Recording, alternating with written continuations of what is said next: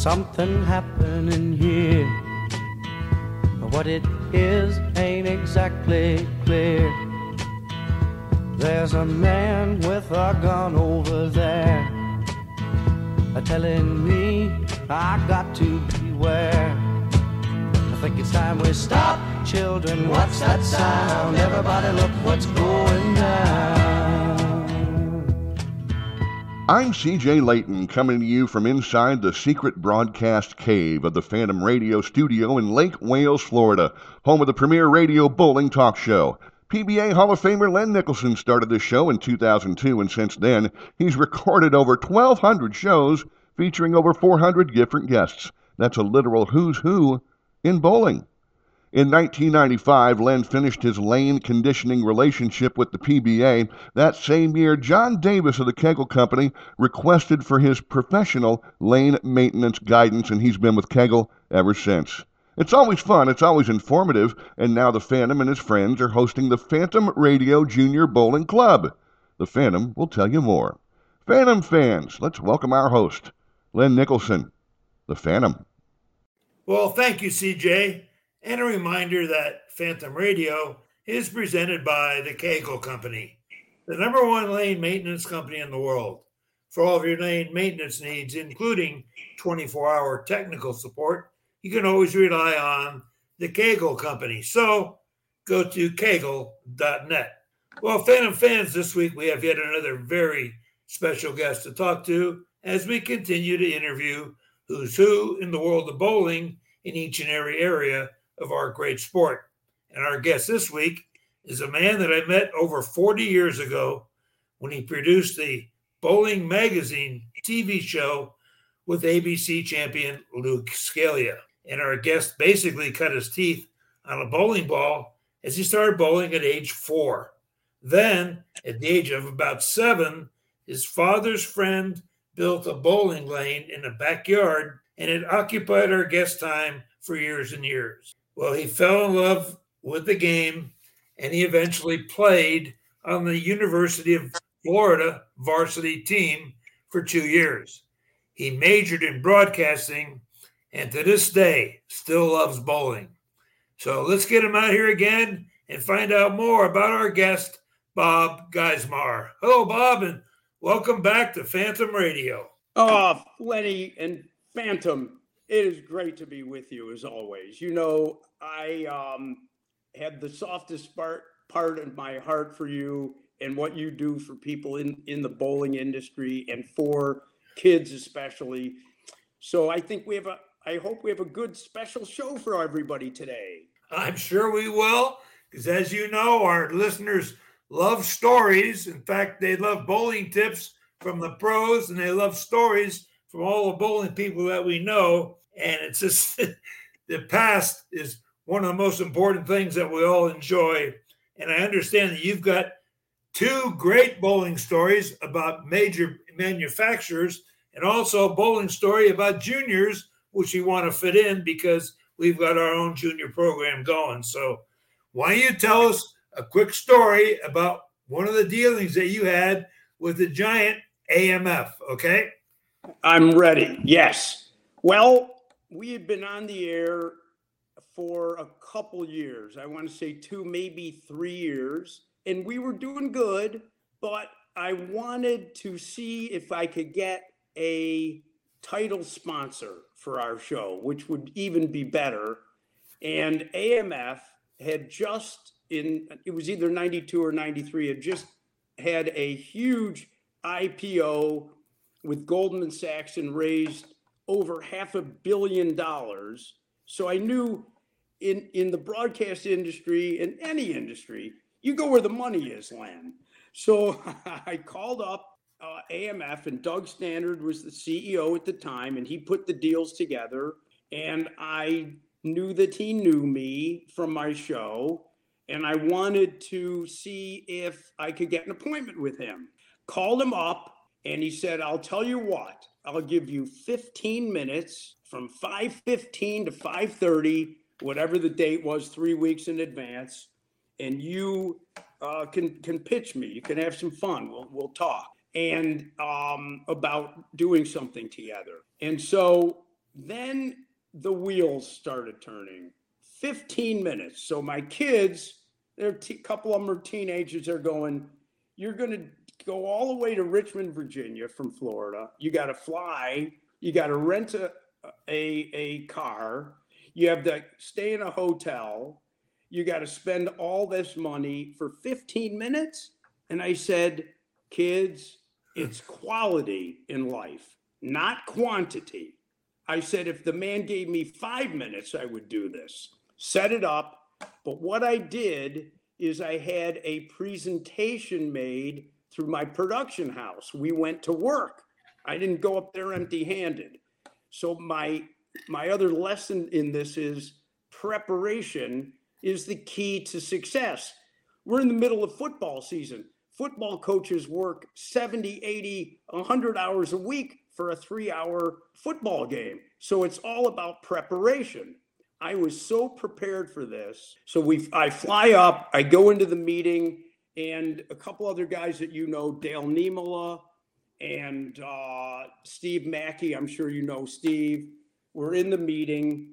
And I knew the first question he would ask me is, what does AMF stand for? And of course, I know that, American Machine Foundry. So now we do the presentation, and Len, the 15 minutes turns into an hour. From 5:50, that's true, from 5:15 till about 6:15, then we talk some more, and we laid the groundwork for them to be the title sponsor of the show.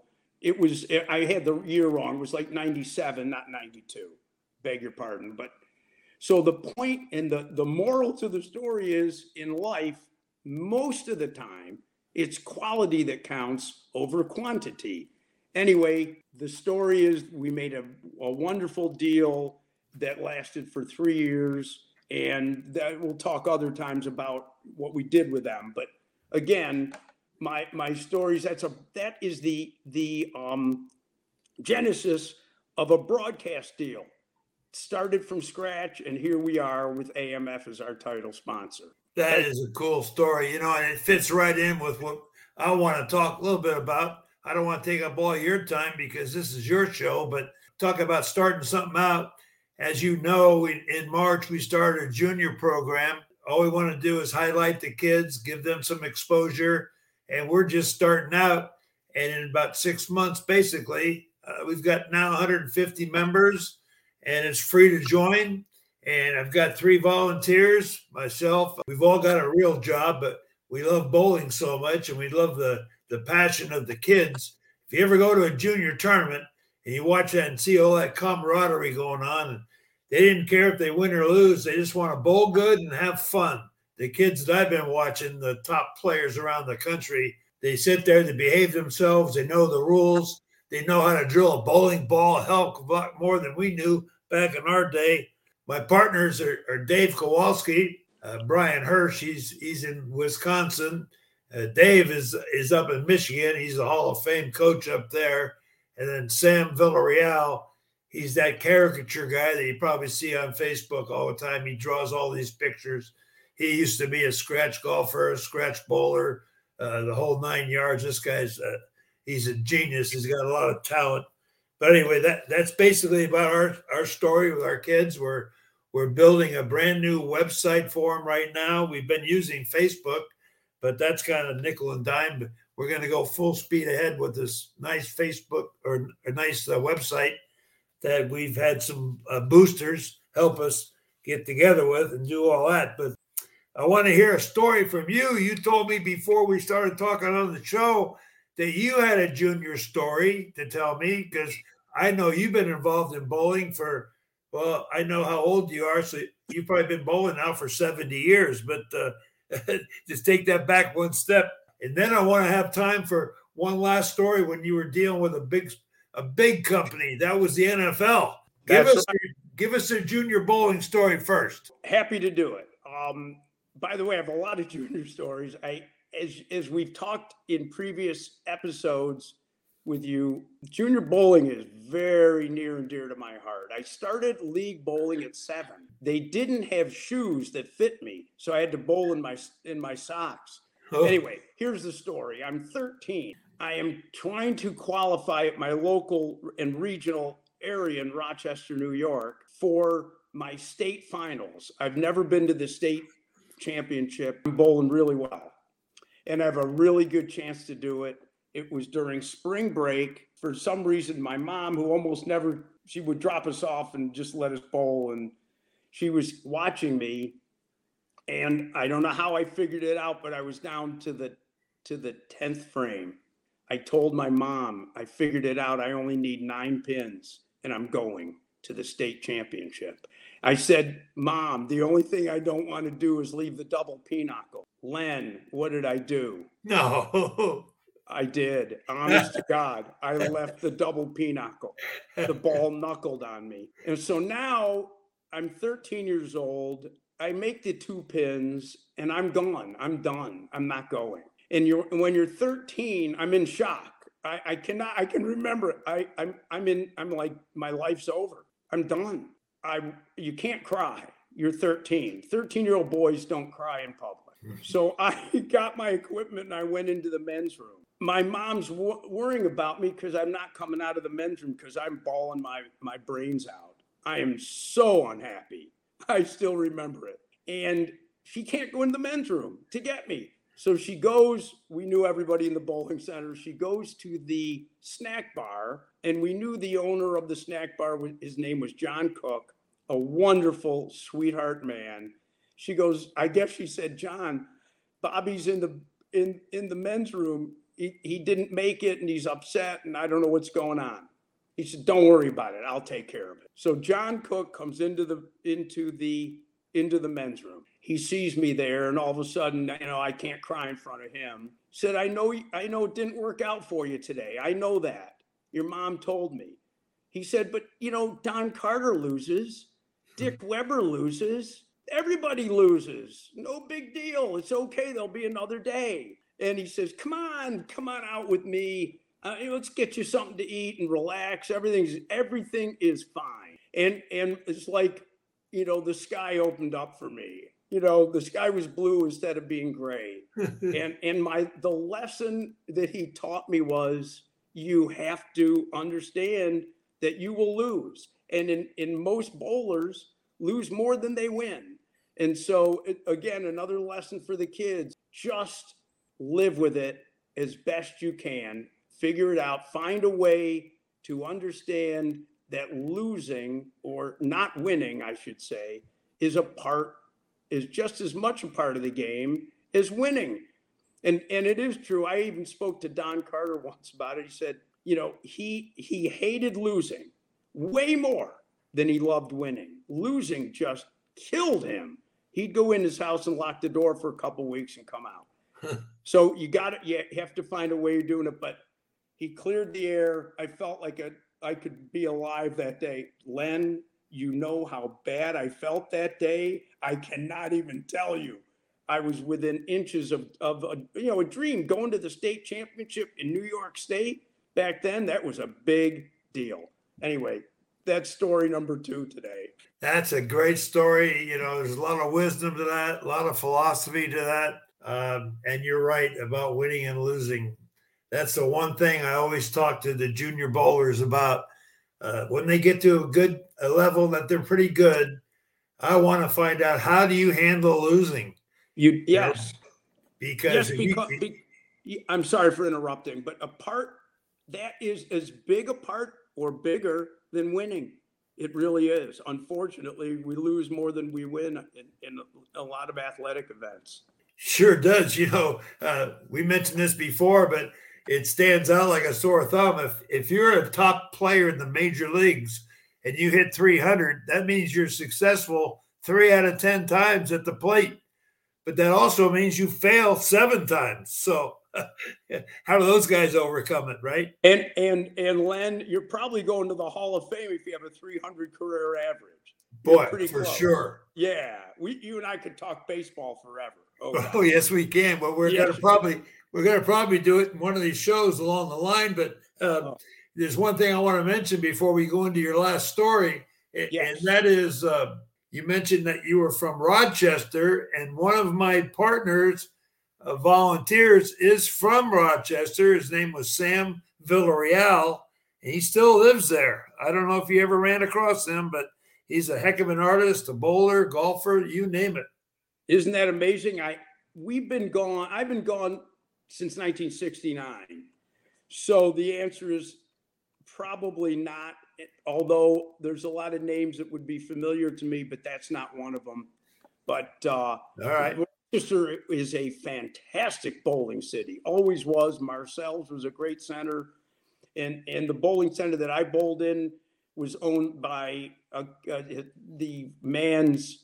his son went to school with me. I knew all the kids there. It was just a family enterprise. Great stuff.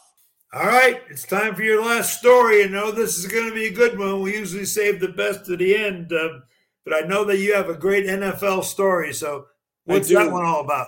I do. Well, again, being a broadcaster, I'm trying to give our audience another side of the industry. So it was 1992-ish, 93, and we were on the air for a couple years. And I read somewhere in one of my broadcasting publications that NFL Films was welcoming new projects. So I called them up and I said, how would you like to be involved with a bowling magazine show, getting it on TV? They said, well, come up to NFL Films and we'll talk to you about it. So I flew up. It's in Mount Laurel, New Jersey, which is across the Ben Franklin Bridge from Philly. So you fly into Philly. And at the first meeting was Steve Sable. We all know who he was. He passed away. He was the president of the company. Harlan Sugarman, who was the vice president in charge of marketing, and John Collins was there, and John was their Madison Avenue salesman. And I'm meeting with them, and I knew I was selling bowling, and I also knew I was selling Bowling Len to the National Football League, not just to NFL Films, because their connection was heart and soul with the NFL and still is. So this could be a golden opportunity. I don't even know what the opportunity might be. I'm just running with it. And they really liked me. They did. Steve Sable quizzed me extensively on the sport of bowling. He said, I know Chris Schenkel and Saturday Afternoon and all that, but I want to know more. So we had a long visit, and they said, here's the deal. I went home, and they said, here's the deal. A couple days later, whatever it was, we need $500,000 seed money. And the seed money will get 13 weeks on ESPN. It was either 10 to 10:30 or 10:30 to 11 Sunday mornings. 13 weeks with an option for another 13 if it works. The 13 weeks, and we need $500,000. $500,000 will buy the airtime and produce the shows. Now it's my job. They said, now you got to go get the $500,000. So I call up Daryl Dobbs, who is the executive director of the American Bowling Congress. Daryl Dobbs said, I would be interested in talking. So Daryl Dobbs, Ed Bauer, who was his right-hand man, get on an airplane and fly to Philly. I fly back to Philly. And Chief Lipinski was the president, if you remember him, Len. Yeah. Of the American Bowling Congress, and Chief Lipinski lived in the Philly area, so he came. So it was those three plus me. They already knew me. I'm not joking. I don't think it took Daryl Dobbs 10 minutes to say yes. I'm in for my share, and his share would have been $170,000. And we need to get the WIBC on board. And he said, don't worry about them. They do everything. They have more money than we do. They do what I tell them to do. They're in. I can tell you right now. He fell in love with this, Daryl Dobbs, because he was visionary and could see we're marrying bowling with the NFL. Come on. We needed one more group, and the other group was going to be the BPAA, the proprietors, and Bill Blue was the head of that. And I set up, I'm shortening the story as quick as I can. We set it up where Bill Blue would come up on a separate time. So I flew up again, and we're in the meeting, and Bill Blue says, I don't spend any of my money on anything. People pay me. I don't pay them. And the deal died right then and there. John Collins, their marketing guy, his mouth dropped. It's over. Done. Done. D-U-N. It was over with. No recovery because Daryl Dobbs wasn't going to spend any, that was a lot of money, $170,000. So the moral to that story is they don't all work. You don't always get the deal. Sometimes you get the deal, sometimes you don't. It didn't work. Bill Blue did not see what we did, which was the vision of working with and inside the National Football League. Didn't happen. Whoa. Steve Sable, by the way, and one thing that Steve, if I still have a second time on this, Steve Sable saved every single Sports Illustrated. And I said, well, go to 1955. I think it was in May when Steve Nagy was on the cover. And then the next day when I was there with him, he brought it back. He goes, you're ridiculous. How do you know that? I said, because that's my job. He brought in the Steve Nagy cover of Sports Illustrated because I believe at that particular time, other than one animation that they did with bowling on Sports Illustrated, that Steve Nagy was the only one to grace the cover at that particular time with bowling. And that was 1955. But another moral to the story, they don't all work. Something doesn't always happen, Lenny. And Eddie Bauer said one thing to me at the meeting. He pulls me aside. He goes, Bob, why are you doing this? I said, because what's in it for you? I said, well, I hope if the deal goes through that they'll use me in some regard in production. That's what I wanted to do. Anyway, hope you enjoyed the story. It doesn't always work. That's right. One of the biggest words in the world is timing. If you don't have good timing, it doesn't make any difference what it is. So it's bowling, golf, and business. You're right. 100%, Lenny. 100%. But well, listen, we've got this show. We've got it formed and listed, especially for you, because you're a man of faith and you're a man of hard work. And I know you always have some great things to say. So I want you to give us a closing thought about it being Thanksgiving week. Oh, thanks for giving me that opportunity. Here's my Thanksgiving thought. And I do this every day when I'm about to say, I try to make someone's day better by visiting with them in some way, shape, or form than before they saw me that day. Whether it's a smile, whether it's opening the door for somebody, be extra thinking of the other guy every day of your life, but especially giving thanks on this week that we do give thanks for what we have, not what we don't have. Think about what you have that's more important than what you don't have. And we're all searching for things that we don't have, and that's good, but be thankful for your family, your friends, whatever it is, just be thankful for it and try to make somebody's day better than it was before you met them. Well said, my friend. And you stand by the phone because I'm going to be in touch with you. I love all your stories, your experience. I'm going to have you on often. So Phantom fans, the old clock on the wall tells me we are out of time. And I can't believe how quickly the time flies in this show. And I'd like to thank all of our sponsors. Number one would be the Storm Bowling Company.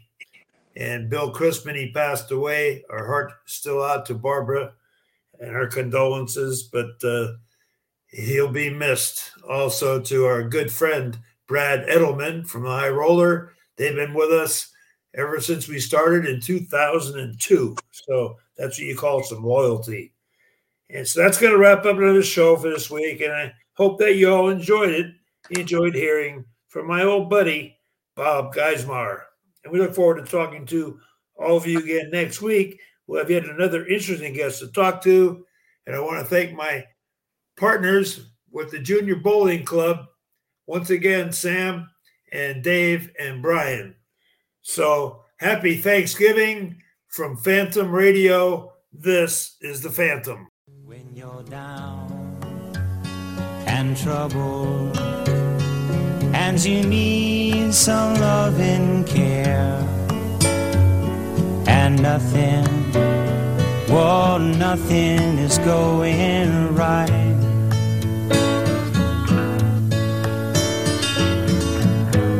Close your eyes and think of me, and soon